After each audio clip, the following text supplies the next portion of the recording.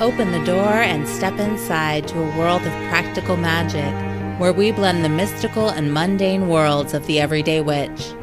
Presented by Wise Woman Witchery and hosted by Emily Morrison and Veronica Wade Lewis.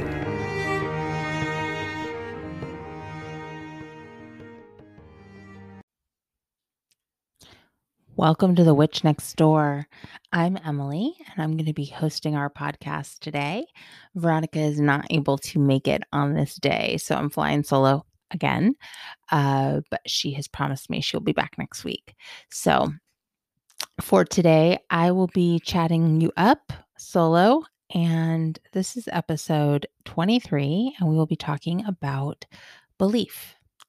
So that's a pretty broad topic. But I bring it up specifically in relationship to mystical creatures because I will be hosting, Wise Woman Witchery is hosting Mystical Creatures, a virtual conference, August 21st and 22nd of 2020. So if you're listening to this before then, you can absolutely hop over and sign up for that if that sounds like your jam. And join us for 2 days, 5 presentations on different mystical creatures. And if you're listening to this after those dates, you can still hop over to Wise Woman Witchery's Cauldron of Mystery and sign up over there. There will be the replays available there forever and always. So I will actually post a link here in the comment section or in the notes section of this podcast, so you can definitely access that. But the reason I bring up belief in relationship to mystical creatures is, well, because not everybody believes in mystical creatures. And I also want to talk about belief as a whole, because so much of what we do magically is based on our beliefs. And this is actually such a huge topic because it's also deeply philosophical in nature. When you talk about belief versus science per se, you're talking about faith versus proof, right? Most people who have faith in something, whether it's religion or some type of, just excuse me, anything really. If you have faith in something, you don't always have proof that it exists. And there might not be scientific proof. There might not be concrete something that you can show to prove it exists. So, for example, I have believed in fairies my entire life. I've also believed in ghosts and the Loch Ness Monster and Bigfoot and all the things, right? So, as a kid, I totally, without a doubt, believed in all of those things. And any story that I could possibly read that was fantasy based, that was mystical and magical in nature, I swallowed it all hook, line, and sinker because, of course, I was going to believe in those things. That's amazing. Similarly, I'm sure there are many, many people out there, and if you're one of them, you are not alone, who watched Star Wars as a kid and ended up spending many hours trying to move things with the Force. So it's okay to own it. I think we all did it. Or many of us did it anyway. But as with that, something that we all wanted because it was cool, right? We wanted to have this power. But similarly to that, I just believed that all of these other things existed. And to be honest, to this day, I still believe it. Now, do they exist here on this plane, on this earthly plane? I don't know. Maybe. Sometimes might be a better answer. Do I believe they potentially exist in an alternate dimension? Absolutely. I think that's possible. Again, I said this was going to be philosophical, and I know that there is science behind multiple dimensions. I believe quantum physics and whatnot can explain all of that, but that is actually beyond my brain capacity. I could get really lost down that rabbit hole and come back with zero ability to talk about that. So I'm going to stick with what I know, which is faith and belief. So I believe in those things, and I also believe that even if you do not believe in those things, the energy of them still exists.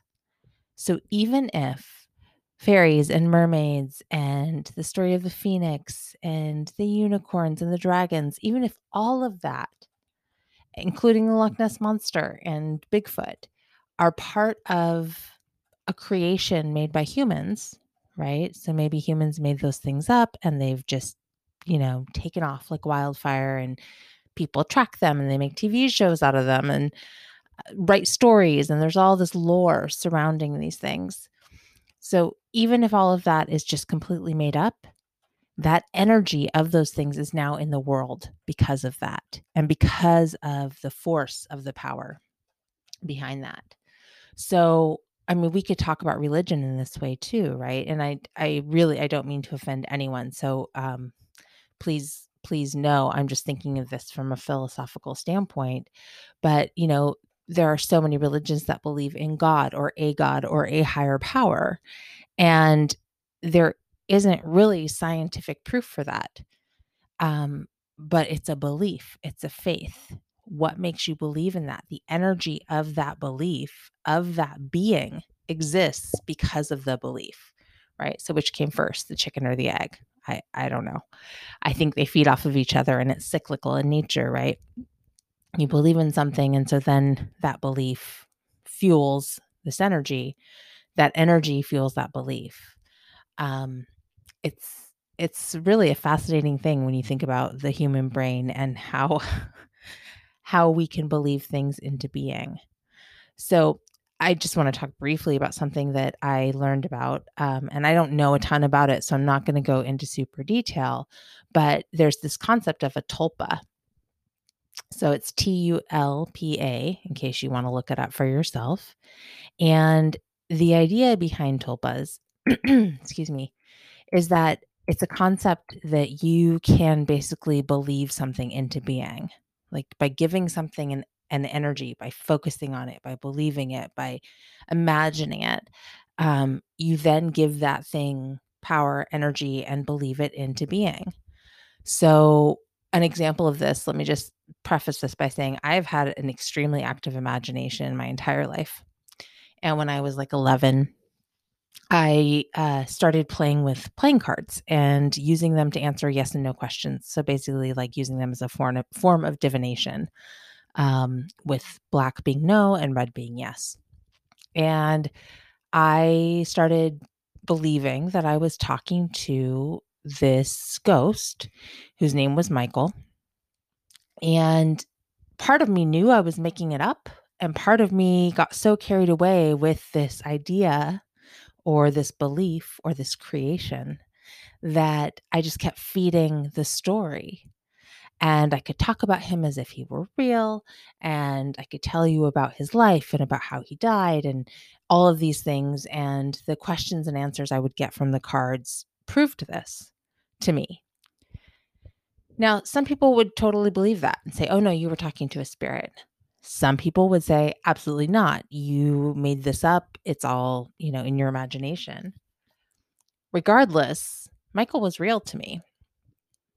And I communicated with him for a couple years, actually, I think until I was like 13, and then moved on to other fascinating things. But I have journals of things that I had written about him and his life. And really, it's this creation of story, right? So the creation of story, the creation of belief, the investment, your energetic investment in a belief fuels that belief into being. So was he a tulpa? Not necessarily. But I use that as an example because to me, he felt very real. He felt like a sentient being. And yet, really, I had made him up. I even named him after my favorite vampire in The Lost Boys. So there's that. Anyway, I digress. Excuse me. So I just wanted to talk a little bit about this idea of belief, and I wanted to talk about it in terms of how to work with things that you might not believe are real, but energetically are real. So,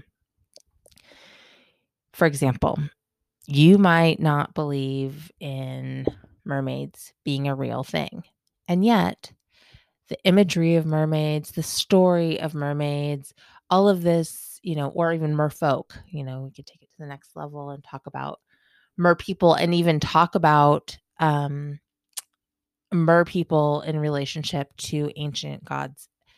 And, they're like Neptune, for example, planet, god, being, energy, right? So when you think about Neptune, you might think about his, I want to call it a trine. That might not be the right word, but his forked tool that he had. And when you think about him as a being, think about Neptune as a being, there's a certain energy, there might be a certain image that comes to mind for you. Now, you might not believe that is real, but that energy is real. So what does Neptune, how does the god Neptune relate to you? How does the idea of mermaids relate to you? What do you think of when you think of mermaids? I think of seduction. I think of the ocean, obviously, but kind of those watery depths, the mystery that lies beneath the surface. And so even just taking that concept of the mystery that lies beneath the surface and there being this vast world beneath the sea, that can be turned as a mirror upon the self, right? So then you start thinking, okay, so what it lies within my watery depths? What is the world that is beneath my surface? We all have it, but you could utilize the energy of the mermaid, whatever that means to you, as a mirror for looking at yourself and looking inward. And the same can be said with any mystical creatures, right? So that's just an example of how you might utilize not believing in something, but utilize the energy of that thing that you do not believe to be real per se, because you honor the energy that lies within. I'm using the word energy a lot here, so I hope you're tracking me and it is making sense. I want to talk about the fae folk for a minute, the fairies, because there is a vast history of lore surrounding fairies, and it goes back many, many years, hundreds and hundreds of years, and also is very cross-cultural. There's different cultures that have little people or, beings that are not human that often live in natural places like the forest or the desert or caves or, um, meadows, plains, wherever they might come from, whatever area they might come from. They're usually associated with the natural world in some way. And I don't know about you, but I've definitely been out into the wilderness on various occasions and really felt the energy of place and felt that there were spirits there, I guess, or beings that protect that land or are part of that land. So I often think of the fae folk as nature spirits. I'll share a funny story with you, but in 1998, I was at the beach with a boyfriend, and we were in the seagrass. So here on the Sonoma coast, we have these tall grasses, and we had the blanket laid out in the tall grasses. And the moon was big. It was almost full. I don't think it was quite full, but it was very bright. And when we had arrived there, we could not park in the parking lot because the gate was locked. So we had left the car at the gate and then walked in. And we're hanging out here on this dune in the seagrass. And I looked up and there was a squat man staring at us. And when I say squat, I mean he was like probably 3 feet high. Yeah, maybe even a little shorter than that. And he had a very bulbous nose. And he was standing on the other side of the grass. Scared me to death.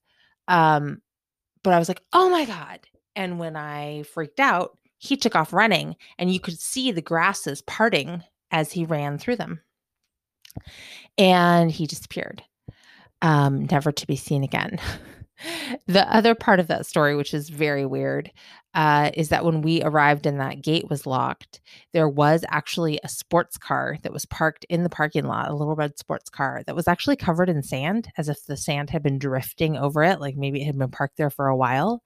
And when we went back to our car, the gate was still locked and it actually swung out the direction our car was. So it was not a gate that could have swung inward, but that sports car was gone. And I really thought I was losing my mind. I got to be honest. It was pretty wild and I was pretty darn sober. So I know it wasn't from that. It wasn't an alteration in my mind because of alcohol or drugs. It was just a very freaking weird experience. It definitely increased my belief in otherworldly creatures, whatever they may be, a goblin or gnome or troll or something that drives a sports car. I don't know.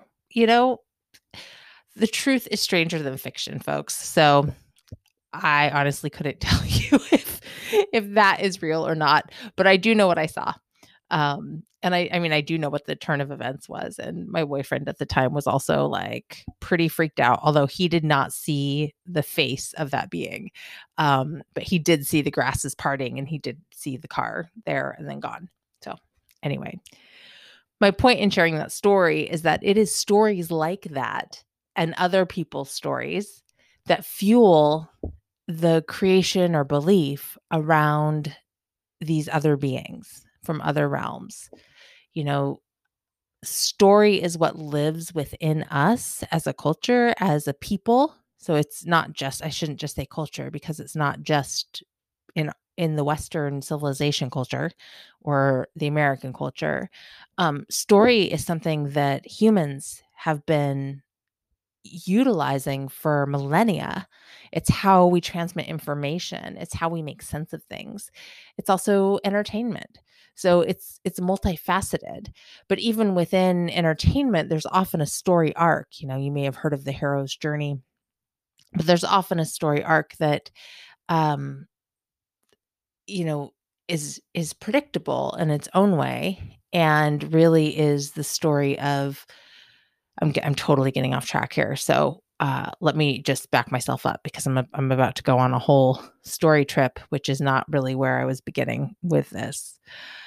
This is the problem with doing podcasts by myself, because it's really easy for me to just get off track even when I have notes. Because I just want to tell you stories, right? Anyway, I digress. My point of all of this is that I think it's really important to look at what we believe, how that belief influences the way we move through the world, the interactions we have, the choices we make. And also to acknowledge that just because you don't believe something is real does not mean that it does not have an energy or a power behind it. And it also does not mean that you cannot utilize that power or energy. So, like in this upcoming conference, the Mystical Creatures virtual conference, we're going to be talking about different lore associated with these different mystical beings. And we're also going to be talking about, kind of history around them and ways to harness these energies for your own practice. So whatever your magical practices are, you may want to incorporate some of that unicorn energy or dragon energy. I definitely work with dragon energy. I think of it often connected to serpent energy, that fiery, transformative energy. It's fierce. But there's a whole other side to dragons too. There's all this elemental stuff that goes along with them. And historically and throughout different cultures, the dragon is often related to different elements. So there might be a water dragon or a fire dragon or, earth dragon. Anyway, it's all very interesting when you think about it that way, through story and lore and how to harness that for your own work. Anyway, I'm starting to repeat myself here, so it's a good time to wrap things up. But I just wanted to touch in on my own, tell you a story, talk to you a little bit about the Mystical Conference coming up, the Mystical Creatures Virtual Conference, and let you know that you can totally sign up for that if it's something you're interested in. If that's not exactly your jam, that's okay too. But I think it's worth considering how belief and faith play a role in your practice. All right, everyone. Until next week, have a most magical day.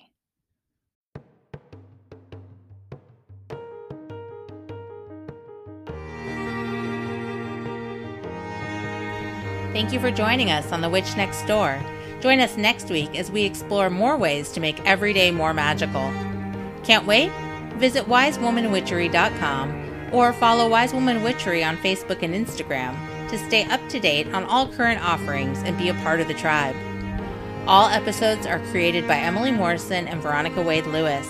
Music written and performed by Jean Cornelius.